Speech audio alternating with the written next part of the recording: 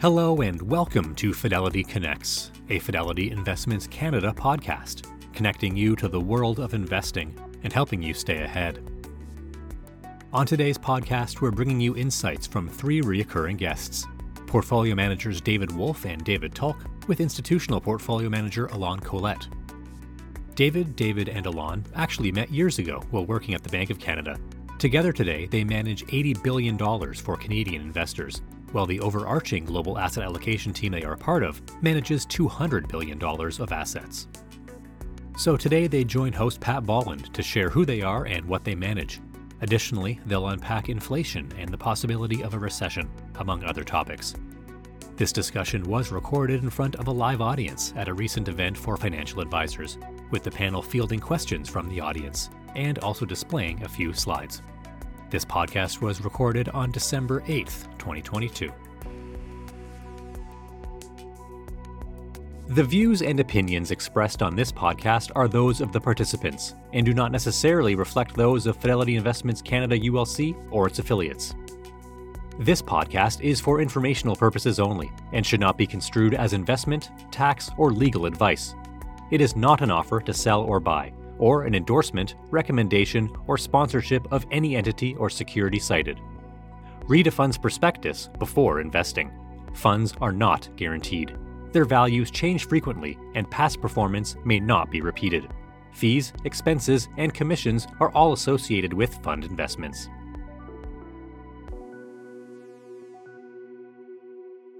Seems only appropriate that as we begin this journey over the next couple of days, we have the three wise men.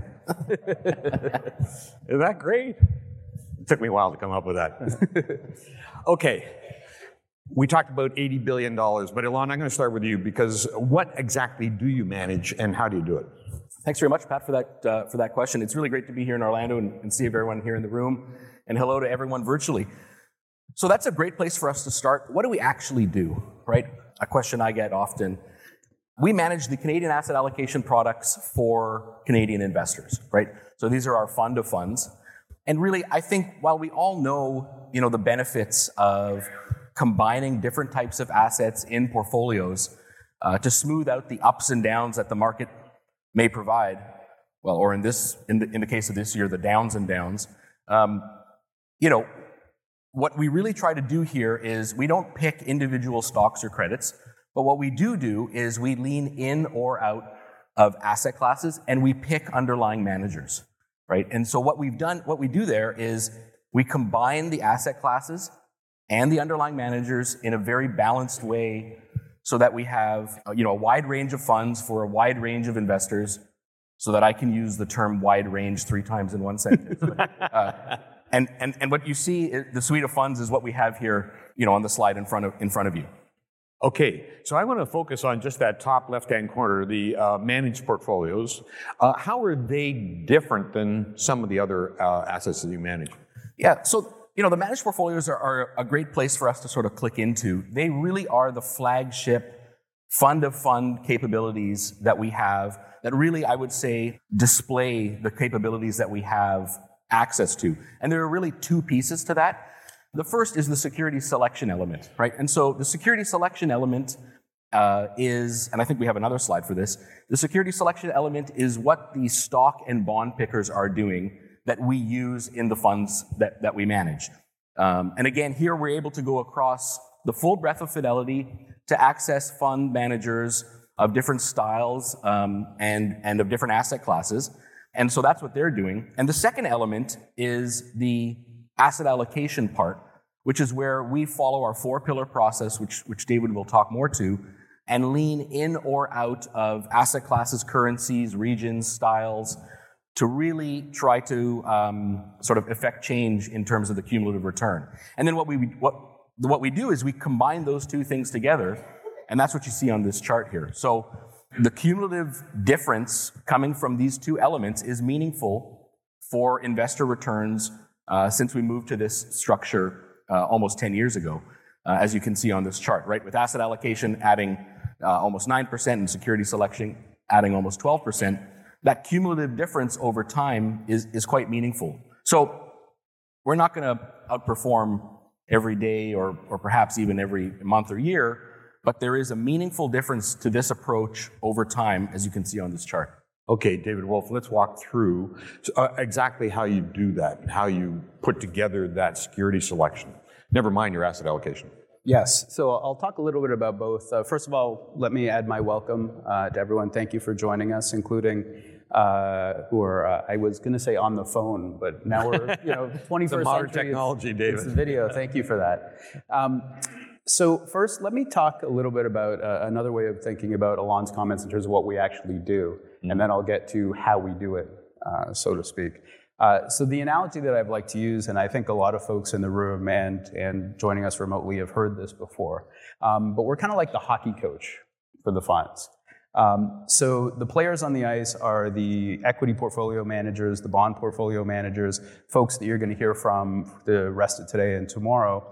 And they're the ones on the ice, and obviously what they do is critically important to the success of the team, the fund. But we're the ones who are responsible for the team as a whole, or the fund as a whole. And we're doing the kinds of things that hockey coaches would do. So we're choosing the lines, making sure we have complementary portfolio managers in a strategy. We're deciding who gets ice time. In terms of who's going to be best suited to outperform in a given market environment. And we're thinking about, do we want more of an offensive game plan or a defensive game plan? We know that we have talented players, and so really our job is to get the most out of those players, again, doing the kinds of things that a hockey coach would do. So how do we make those decisions in terms of both the active allocation in asset classes and choosing the managers? So there are really two elements to the approach that we take. The first element is having a well-founded view. And that largely comes from our asset allocation research team. So we have 23 research analysts based in Boston, and all they do is asset allocation work. And they're coming up with forecasts, everything from the next inflation number to 20-year real return projections for basically every asset class in the world. They're very good at what they do, and their work is really the foundation of how we think about asset allocation in the various funds. But the second element is thinking about the forecasts and the models. So I've been essentially a forecaster for 27 years now professionally, and the paramount thing that I've learned about forecasting is it's really, really hard. And the reason it's really hard is because if you think about the models that people use for forecasting, what you're really trying to do is boil down the decisions of billions of not-so-rational people making trillions of decisions every day into a couple of simple equations. And it's ridiculous to think you can do that accurately and precisely. And even if you could, relationships change, new things happen. And so you can't assume that the future is going to look exactly like the past, which is what these models do. So we're trying to make the best forecasts that we can, but what we're also doing is running the models, pulling them apart, and understanding where and how they're going to be wrong, because they're always wrong. They're models. And if we can do that, then we can understand where markets who are relying on those models will also be wrong, and take high conviction positions to basically take advantage of that gap. So if I can take a moment to give an example of how we've done that. So if you go back late last year, we were strongly of the view that inflation was going to be persistent. So why did we have this view? We knew that demand was very strong because the government basically created a bunch of money and gave it to people. And we knew that supply was constrained, not only supply chain issues, but labor scarcity, commodity shortages, et cetera. So more demand than supply, prices are going to go up, which is what happened. And there was no reason to expect that any of that was going to change. So we had the view that inflation was going to be persistent. Markets and central banks were of the view that inflation was transitory. And the way that we could understand that and why that was going to be wrong is the models that most people use to forecast inflation don't have supply curves in them, which is insane because that's half of the inflation equation. But what had happened was for 40 years, supply was never really an issue in inflation. It was all demand shocks. So what the modeler said is our models are getting super complicated, and why don't we take out stuff that doesn't seem to matter, like supply. So the models were never going to be able to see inflation that was partly coming from those supply constraints. So what we were able to do is say, inflation is going to be persistent, markets think it's transitory, and we understand why they're going to make that mistake. And so we acted in terms of our asset allocation. We added commodities, we added gold, we bought tips and real return bonds to sell nominal bonds. We held more Canada than we usually do because of the resource linkage. And what we also did is said, we know that central banks are eventually going to have to respond to this higher inflation with tighter policy, and that's going to be very difficult. So we reduced our equity beta, we reduced our interest rate exposure, we held more cash than we usually do. Now, as it's turned out, central banks have been a lot more aggressive than we or anybody else had thought. I mean, I remember this time last year us sitting around and talking about, is it going to be 5 hikes, 6 hikes? It's been 20 hikes of a quarter point, 400 basis points in total. And markets have had a hard time with that, but by making these asset allocation shifts beforehand, we were able to at least mitigate some of the damage in the funds. It sounds to me like you changed the model, if you will. How often does that actually happen? So we didn't change the model and the approach and the process. What we did is understand where the models that other people are using are going to go wrong and use that to feed into our own allocation decisions. And if the question is more sort of how often do we do that? So we don't have unlike I think a lot of other folks, we don't have a set schedule for rebalancing an asset allocation shift. There's not a monthly or quarterly meeting where we say, okay, we're going to adjust and then not look at it again for another 3 months. We're trading when we think it's appropriate to trade, and we're rebalancing both with respect to benchmark and with respect to our active views when we think we should do that. Now that may be once a week or once a month or once every 3 months, because we know we don't want to be trading needlessly and trying to be too fine about things. We have a long-term horizon. But when we think that there is a gap that we can exploit to add return and manage risk in the funds, we'll do that. I do want to get to the position, but I do also want to cover that hockey analogy, because a lot of us are hockey fans. How often do you actually interact with the players? Like some coaches sit on the bench and don't do anything with the players, and some, you know what I mean? The actual portfolio managers. Well, there's always a guy at the end of the bench that we don't talk to. That wasn't you ever, I guess. No. No comment.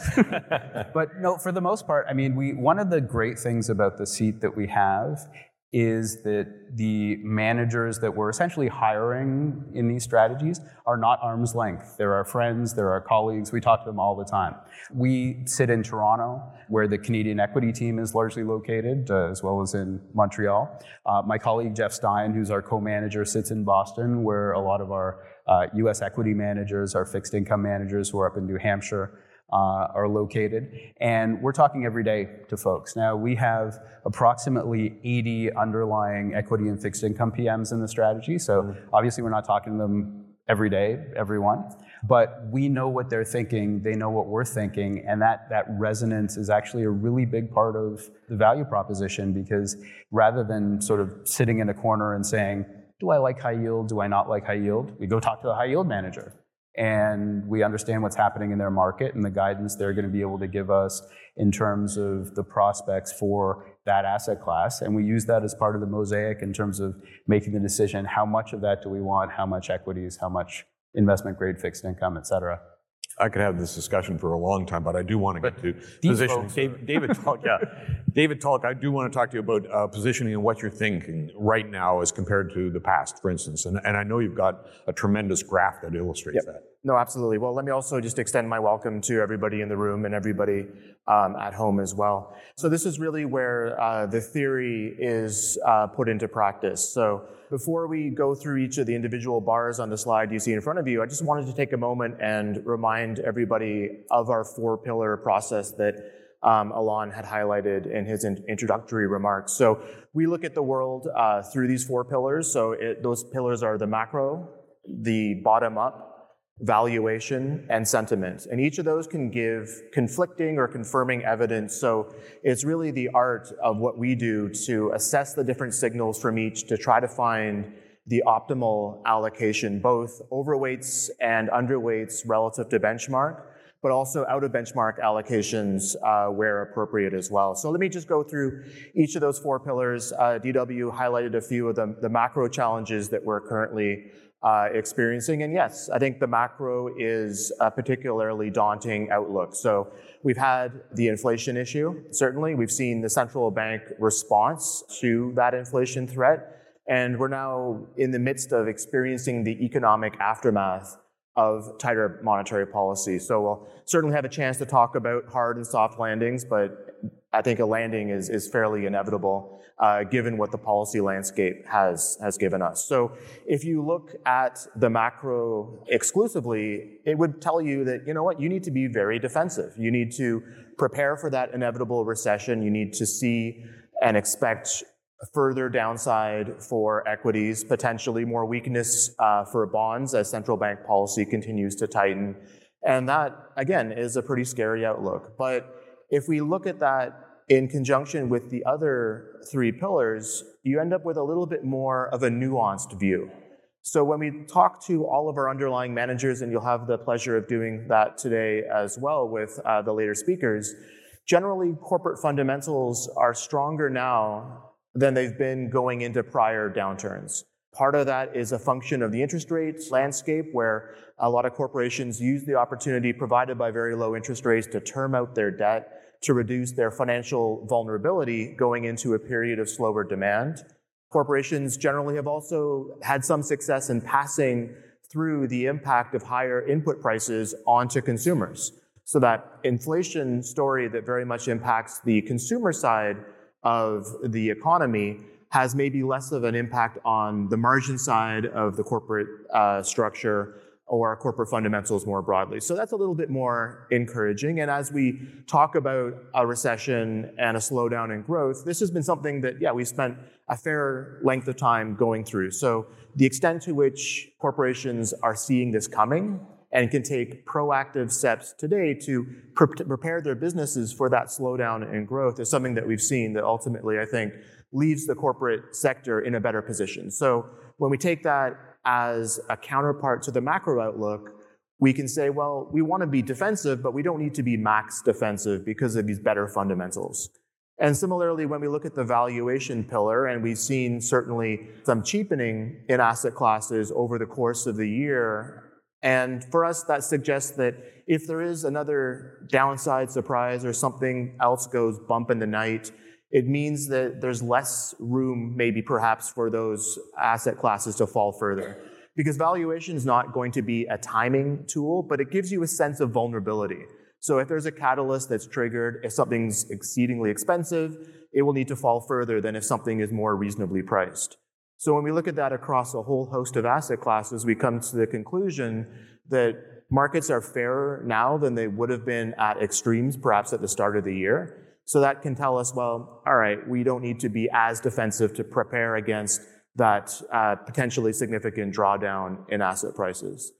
And then finally, sentiment. So sentiment for us is a contrarian indicator. We pay a lot of attention to the positioning in the market. We pay a lot of attention to surveys of investor feelings, how they look at the market. And it's a contrarian indicator insofar as if everybody is on one side of the boat, we don't want to be there. We want to lean the other way. So if sentiment is very much washed out, which it's been for most of this year, we want to maybe be on the other side of that, because the prospect for bear market rallies, such as we've seen until very recently, and we saw another bear market rally in the summer of this year, those are very powerful and can be very much driven by extreme sentiment and extreme negativity.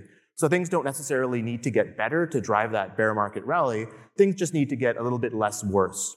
And you can see that with a couple of recent CPI prints where the CPI story is still daunting and scary, but because it was a little bit less than what the market had expected, markets really took off as a result of that. So that, as a sentiment indicator for us, says, well, again, we need to prepare the portfolios for potential periods of bear market rallies, and that's, again, a driver for how we've structured these allocations. So what does that look like in terms of our global balanced portfolio? So the slide in front of you, hopefully, is everybody's favorite slide over the whole presentation and over all of the presentations. So far today. So far today, yes. Well, I don't want to diminish Alon's slides earlier, but so this is the positioning for our global balanced managed portfolio. So this is a 60-40 fund. About 2/3 of the benchmark is outside of Canada. All the bars you see are the overweights and underweights to different equity regions as well as to fixed income asset classes. And we wanted to show you also how the positioning has evolved over the course of the year. So the diamonds you see on the slide are where we were basically at the end of last year. So again, when we look at the overall 10,000-foot positioning, you can see we are underweight equities, and even more underweight than the bottom of the slide would indicate, because that includes an allocation to commodity producers, which we know are not maybe traditional equities in the way that you might think of those other regions. So that calibration is maybe about halfway in terms of how underweight we could potentially be. And that again reflects the nuance of taking the macro view and comparing it to the other three pillars. So that degree of moderate defensiveness comes across both in terms of how we see the underweight to equities, and we can dig into some of the regional allocations in a little bit later on. But we also have a defensive view expressed in how we see the outlook for interest rates. So we're underweight investment grade. And you can see that defensiveness also expressed in that short-term allocation. So you can see that's been a sizable increase over the course of this year, which is the response to a market where both equities and bonds have struggled. And it's a way that gives us also dry powder to be able to respond to opportunities as they present themselves over the next year or so. And part of that short-term allocation, actually most of that short-term allocation is also in US dollars. So that comes across in the underweight we have to the Canadian dollar, which you see on the very right-hand side of the presentation. So that enhances the defensiveness, given the fact that the US dollar is that flight to quality, flight to safety type of currency. So we know when markets are under pressure, the Canadian dollar, most notably, tends to depreciate dramatically as a high beta to global growth. So to have that protection into the US dollar is another way that we can enhance the defensiveness of the overall positioning. So I know that's a lot of information, and there's definitely more bars that we can dig into, but let me just turn it back to you. Well, actually, I want to unpack that a little bit, because when I do look at that short term, it makes sense, right? You go to a safe haven over a short term, and as you point out, keep your powder dry. What I'm most interested in is Canadian investment grade equities they're sitting at almost 7%. Do you have ranges that you limit yourself to? Are you at the max in that Canadian underweight? Yeah, so by the prospectus, we can tilt these portfolios, stocks versus bonds, up to 10, 15% in that range. And again, we're not going to necessarily take that full range, given the nuance of the view across the pillars. So again, we've tried to calibrate each of these allocations to balance both the return potential, both positive and negative, with the amount of risk and tracking error we want to express relative to the benchmark. So you can see how, again, some of these positions have evolved as our views around different asset classes have evolved, but some of them also can reflect longer horizon perspectives. So for instance, being underweight investment grade is something we've basically consistently had, partly for the view, but also because we want to allocate to credit and spread sectors, for instance. So these are plus sectors that we have a lot of confidence in the managers. It's a way to enhance diversification relative to that standard 60-40 portfolio. And it's a way, again, we can add a little bit of yield, and we can provide for that greater allocation both across geographies as well as asset classes. David Wolf, you wanted to add to that? Yeah, one way to I guess, think about the underweight to investment grade and the diversification there is the broader question about 60-40, and particularly the role that fixed income plays in a portfolio. So what we've seen over the past year, and everybody has witnessed this, is the problem has not been so much that stocks have been down and bonds have been down, but they've gone down together, right? So you haven't had this nice hedging capacity that you've seen in other equity drawdowns when your bond portfolio goes up. The reason that's happened is you've had a burst of inflation volatility. So most of the past 40 years, the economic shocks, so to speak, that we've gotten are growth shocks, which send stocks up and bonds down, or vice versa. So you get the negative correlation. With inflation volatility, you get a positive correlation because inflation is bad for both stocks and bonds. So that's what's happened this year with them going down together. So we need to think, at least in our judgment, more creatively about how we play defense, how we provide diversification. So one of the reasons that we're as underweight as we are in investment grade credit is because we think there are other areas that can be better in terms of diversifying and protecting. Inflation protection is one. in terms of TIPS and IRBs. Short term is another in terms of having more cash to be able to not only defend the portfolio, but take advantage of particular washouts, because often those opportunities don't last very long. And as DT mentioned, the US dollar in particular, so if we look at stuff that's negatively correlated to equities, there's not much out there. The US dollar is one. It's not only that flight to quality bid, but also the reason that markets have been under stress primarily is the Fed raising rates, and those higher US interest rates are also good for the US dollar over time, not so much in the last couple of months or so. So all to say that the underweights that we have to investment grade credit are a recognition that just blindly buying fixed income and assuming that it's going to protect you doesn't work nearly as well in this environment. So we need to be more creative in terms of that diversification. I'm just going to quickly, we're starting to get questions in, and that's great because we can turn to those questions now. But before we do, Ilan's an expert in inflation because David talks about an inflationary environment. Talk to me about inflation, why we have it, what's happening to it right now. Yeah, sure. So that's another great question. And I spent many years thinking about inflation. I really think there are three questions, and they've evolved, right? So they've changed over the last little while. And it really is, what's going on right now with inflation? Why should I care, and what are we doing about it?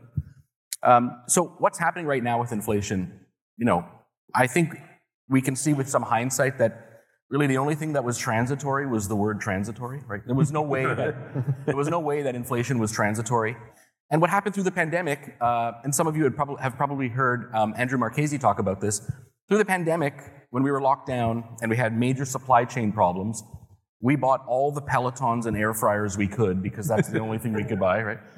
Those are good compliments. And the prices for those things, because of supply chain issues, went straight up, right? And now those are coming back down to earth very quickly.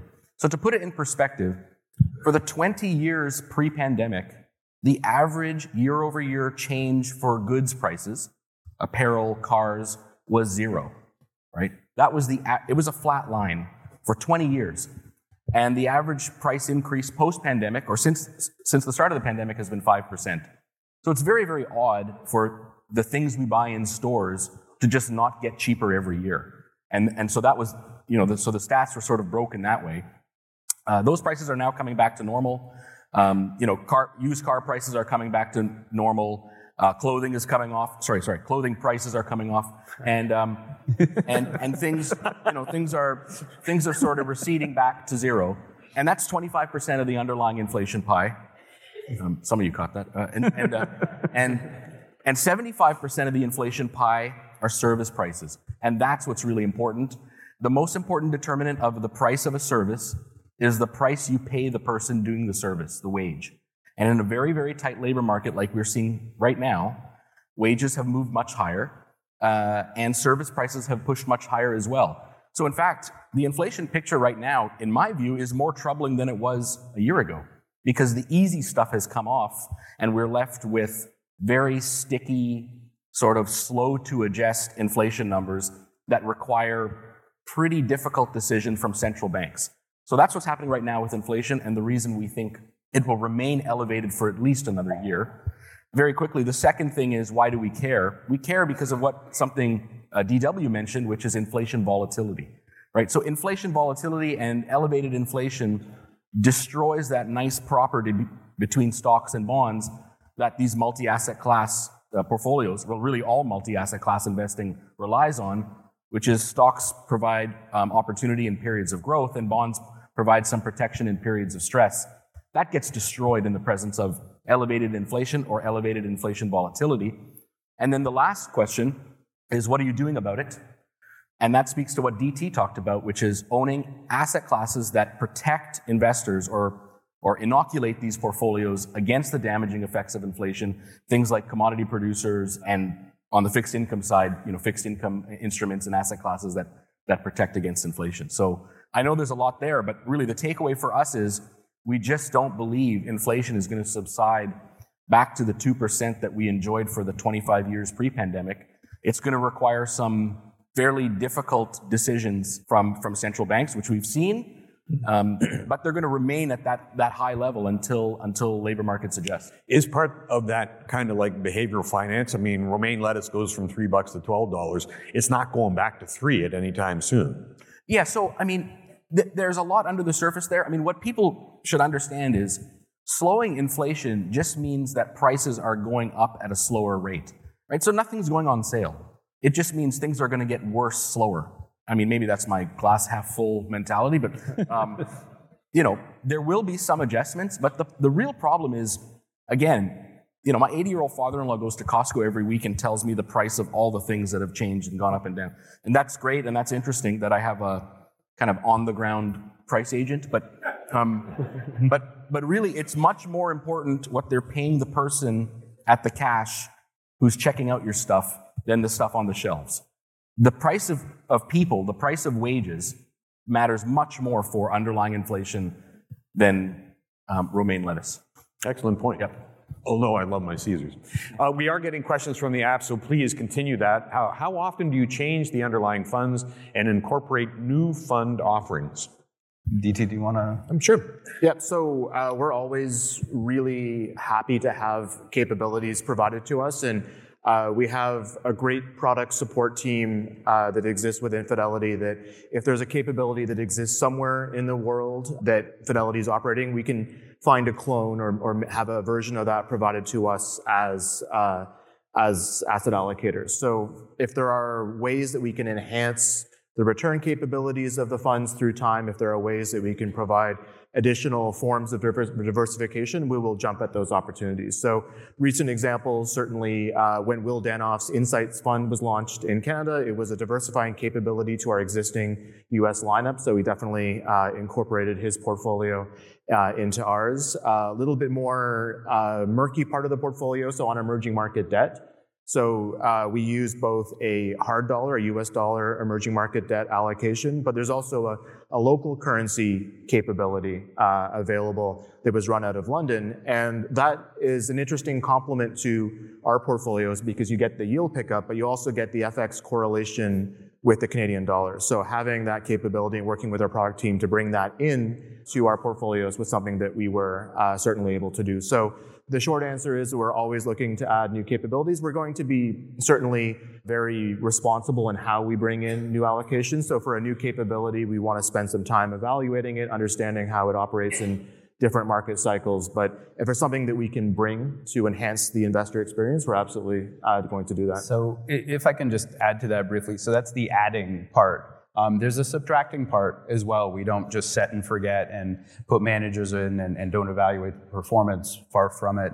We generally try to allocate in terms of underlying managers in a steady way. So we find the best managers of Fidelity, we fund them, we let them go do their thing, and then we calibrate that funding depending on our views of their particular asset class, their style, et cetera. We do have occasion from time to time to take managers out. And generally speaking, that evaluative process, and we have a manager research component of our asset allocation research team to help us with that. It's generally not purely from a performance point of view. So obviously we never like to have underperforming managers, but if we understand their approach, we understand their process and have confidence that, maybe their style is out of favor or their smaller cap and larger cap has been doing well, we're going to keep them in there in terms of the balance that they provide in the portfolio.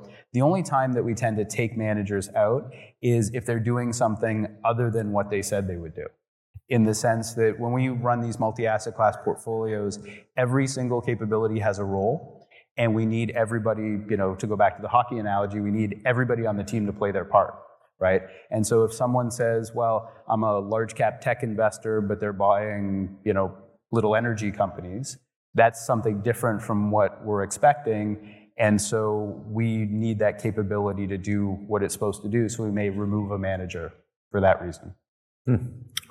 Can you provide your thoughts on where we are in terms of the business cycle and where you see the global economy heading in 2023? I don't know who wants to tackle that. I can start with that. And we can actually even bring the positioning slide back on the screen because this will help animate the regional equity allocation. So basically, as we've described the macro previously, we are, very much in the late cycle of this particular economic cycle, and we're teetering certainly on the risk of recession. And this is something that really comes up often in conversations. It's something that's been debated extensively in the media in terms of recession, yes, no, recession, hard, soft, recession, short, long. But ultimately, I think the recession is inevitable. And that's largely because of what policymakers need to do. So Alon touched on this earlier, that if inflation is going to be more persistent, especially the sticky parts of core inflation, where it takes a long time for the trend in underlying inflation to get back to the central bank target that they're comfortable with, it means that policy is going to stay a lot higher for longer as well. So, we certainly had, the Bank of Canada's meeting that might maybe hinted at the prospect of slowing or maybe even stopping the rate of policy increases. But for anyone thinking that they're going to be quick to cut interest rates in response to the first sign of economic weakness, I think those hopes are dramatically misplaced. The far likely scenario is that central banks will need to keep policy tight for a long time to make sure that not only does inflation come back to target, but expectations of future inflation will also remain anchored at the low and stable levels that we've enjoyed in recent decades. So that just means that policy stays tight. And I should mention that central banks, they're not evil, malicious people, and we've all worked at a central bank, so I think hopefully everybody would agree with that. But there are a few who are evil, malicious. You're really optimistic today. But really what central banks need to do, job number one is to bring inflation back. So the inevitable consequence of that is that, yes, they need to drive economic growth lower, they need to drive demand down to meet supply, and that involves labor market losses and a contracting economy. So this is not something that central banks necessarily want to do. They would love to pull off that fabled soft landing. It's just exceptionally difficult. So as a result, we're going to see a recession. So the question then is, well, how severe? And I think the severity of the recession comes down to the interest rate sensitivity of different regions around the world. So if you're a really highly levered, vulnerable economy, you're going to experience a worse outcome than an economy that maybe has less debt on its collective balance sheet. So going back to the Canadian or the regional equity allocations, you can see we've got the highest conviction view in terms of an equity allocation as an underweight to Canada. Because as we've talked about at great length, we see dramatic vulnerabilities on the part of household balance sheets. We've whistled by the graveyard through 2008 when the US went through their adjustment. We have a level of debt that's entirely unsustainable. And now we have a catalyst in terms of higher interest rates to bring that back. So in terms of an economic region that's going to experience perhaps a longer or more significant recession, Canada certainly is at the top of the list. And then on the other side of the equation, you can look at the United States, which not only has a structurally different mortgage market with longer amortization for mortgages, so they're arguably less rate sensitive, but they also took their medicine. You look at levels of household debt in the US, and they're materially lower than those of Canada. So all things equal, and we can also talk about the defensiveness of the US, but at least through the macro lens of a recession expectation, you could say it could probably be far less severe in the United States because of that less interest rate sensitivity in the face of tighter monetary policy. And then with Europe and the international allocation, certainly there are issues that remain on sovereign balance sheets in terms of government balance sheets. Europe faces ongoing geopolitical uncertainties as well. So as a rate sensitivity, I could see that as being an area of vulnerability, and that motivates the underweight we have as well. And then in terms of a little bit of offense, so DW talked about, as a hockey coach, we want to balance offense and defense. The extent to which we have a little bit of an optimistic overweight to emerging markets, that can reflect a more advanced economic cycle. So we talked about the rest of the world in late cycle verging on recession. Today, China is clearly in a recession, but if there is any relaxation in terms of the zero COVID policy, if there's more stimulus working its way through the Chinese economy, which we've seen in periodic announcements recently, that could put EM in a better position. Obviously, EM can't grow exclusively without the rest of the world. So it's a pretty tight elastic that binds the two regions together. But again, looking for a bit of relative optimism, you could point to the emerging markets, especially with an active manager that doesn't need to take benchmark exposures to different countries. That can give you an opportunity to be a little bit more opportunistic and have a bit more offense in your allocations. If I could just briefly add to that. So I think with respect to recession, and we have the view that it's maybe not imminent, but in the fullness of time that's where we're headed, because that's where central banks want and need us to go. To be very clear about what a recession is and what it isn't. Because a lot of what I hear around is, how can we go into recession when everybody's out there spending, stores are jammed, restaurants are jammed, unemployment is very low, there are help wanted signs everywhere. That's not consistent with what we think of as a recession. And I think that the key insight I would want to offer is you have to separate out level from rate of change. So the level of economic activity is very high, clearly. Everybody has a job, well, almost everybody has a job.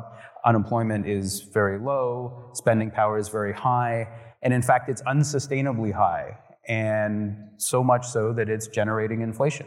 So what central banks are trying to do is pull that level back to a more sustainable level, and that means the economy has to go backwards, which is a recession.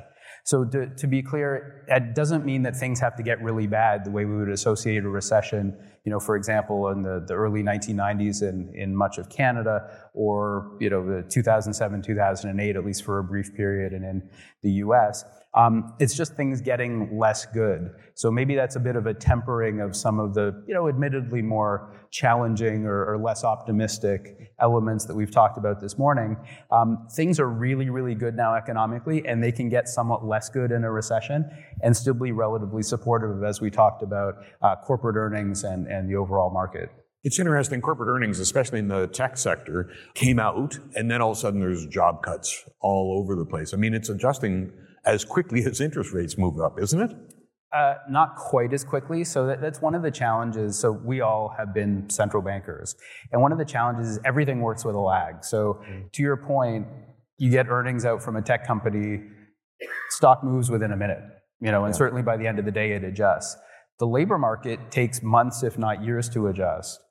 Inflation, which is based on those changes in unemployment and changes in activity and the demand the companies are seeing versus supply, that can take a couple of years to manifest itself. And housing is even longer. So we haven't talked about it. We can talk about the Canadian housing market a little bit if folks are interested. But that takes years to clear. Years, because you need the rolling on of all of these interest rate increases to actually affect people's decision making, affect affordability. You have to have folks who are willing to say, my house was worth $900,000 a year ago, why isn't it still worth $900,000? And then they don't sell it and nothing happens, which is kind of where we are right now. And then eventually you get this decline. So the challenge is stock markets clear really fast. Economies take a lot longer to adjust, which is why the central banks have to try to anticipate that in making policy. Got a question on your thoughts on the 60-40 portfolio going forward. So I think we talked about this a bit earlier with respect to, 60-40 is not dead, but you need to be a lot more thoughtful about the 40. You can't just, index a bunch of fixed income into treasuries, Canada's investment grade corporates, and think that that's going to protect you. You have to be a little bit more creative in the kinds of asset classes that are going to provide both the income and the defense. And again, as we said, one of the nice things about our seat is we have access to a lot of those different asset classes. DT mentioned emerging market local currency debt, where yields are about 350 basis points higher than you can get domestically, and you can match the currencies. Jeff Moore, Mike Plage are going to be speaking, I think it's later this morning, who run a lot of our bond money, and they have access to floating rate notes. They look at high yield where coupons are 10%. You can do a lot of damage to high yield bond prices that can still be covered by that 10% coupon yield. So you just have to be a bit more creative in terms of how you get income and how you provide defense, because bonds are not going to be able to play quite the role that they have over the past, call it 20 years. If I can add just a little bit on terms of one of the other ways you can be creative, you can use currency. So as you saw, we are underweight Canadian dollars, and that's a sense that if you think about how far fixed income can rally. I mean, you're bumping up against a zero yield at some point, whereas there's nothing stopping the Canadian dollar from falling much further in the event of a truly adverse shock. So not only do we try to get diversification within the bond side of the portfolio, but providing that currency overlay is another really important way to enhance the defensive aspect and to provide insurance into a portfolio that bonds just can't necessarily do in the extreme scenario. Okay, we've got 4 minutes left, but I'd like thoughts from the app. Gold and housing. Which one do you want to tackle first? I can hit on gold quickly. Okay. And then maybe start with housing and pass it to my colleagues. So, gold has been interesting, right? So there is no other asset class where we have hundreds, maybe thousands of years of data to show how fantastic it is against protecting against inflation. And some would argue, I think as that question would suggest, that it really hasn't done its job, right? And so we still believe that gold is an effective inflation hedge. It's almost 10% of our inflation-focused fund. And there's a couple of answers there. The first is, it actually has been a pretty decent hedge against inflation because it hasn't gone down as much as other asset classes. And right now, Pat, you're thinking, that's kind of a weak answer. But that actually is, right? Like, I get it, but that's the truth, right? So it has been defensive in terms of its protection in portfolios against other asset classes. The second thing I would note here, and this is an area of a pretty intense research internally at Fidelity, specifically in Boston, is what is the role of crypto, for example, in relation to gold, right? So is it possible, for example, and the question still remains, is it possible that those two asset classes have similar investors interested in them, and that maybe the folks interested in crypto took some of the shine away from gold? Pardon the dad joke, but took some of the shine away from gold. We don't really have a firm answer there, but that is an interesting sort of avenue of research. Very quickly, I'll jump to housing, and then I'll pass it off to my colleagues who will have thoughts. Housing has done way too much of the heavy lifting in the Canadian economy for probably 20 years. It's too large a share of GDP, of employment, and the amount of cumulative rate hikes we've had, if this doesn't meaningfully change the Canadian housing market, I don't know what would, right? So this is the largest cumulative increase in rate hikes in a calendar year in the history of the data. And when I was at the Bank of Canada a long time ago, I wrote a paper examining the determinants of housing market cycles, either housing markets going like this or like this. And the single most important determinant was the cost of borrowing, right? So similar to buying a car, you don't buy the price of the car, you buy the payment. And a lot of people have thought the same way about housing, but my colleagues have a lot of thoughts on this as well. Yeah, I'll just be quick here because I know we're running low on time. I mean, I think one of the things I would mention is immigration, which is obviously a big factor that a lot of folks point to say, well, Canadian housing can't really go down that far because we have all these people coming to the country. It's true we're getting a lot of immigration. It doesn't really make sense to me that that's going to keep the housing market from going down. And the reason is, so first you look at the data, we have about 500,000 people coming to Canada, 2.5 people a household on average. So that's about 200,000 new homes that we need every year. We're building 280 a year. So there's plenty of supply coming on. There's no shortage in terms of actual units of housing for people. What there is a shortage of affordable housing. So where is the demand that's made it unaffordable? It can't have come from immigration, because if you look at the pattern of price changes, you had all the big price gains through the pandemic when there was no immigration, because nobody could move. And now, over the last year, you've had record immigration and prices have fallen. It doesn't make sense that it's the immigration driving the prices. What it has been at the margin is investor demand, and that's foreign demand. That's domestic as well, investment and some speculation, to be sure. That was founded upon cheap money and expectations of price gains forever. And both of those have now gone away. So we're going to see that demand mitigated and a lot of it taken out of the market. We already have seen that. But as I mentioned earlier, it takes a long time for housing markets to clear. So I think we're in for a period of pressure, but it's probably going to take quite some time to manifest itself. David and Alon, thanks so much.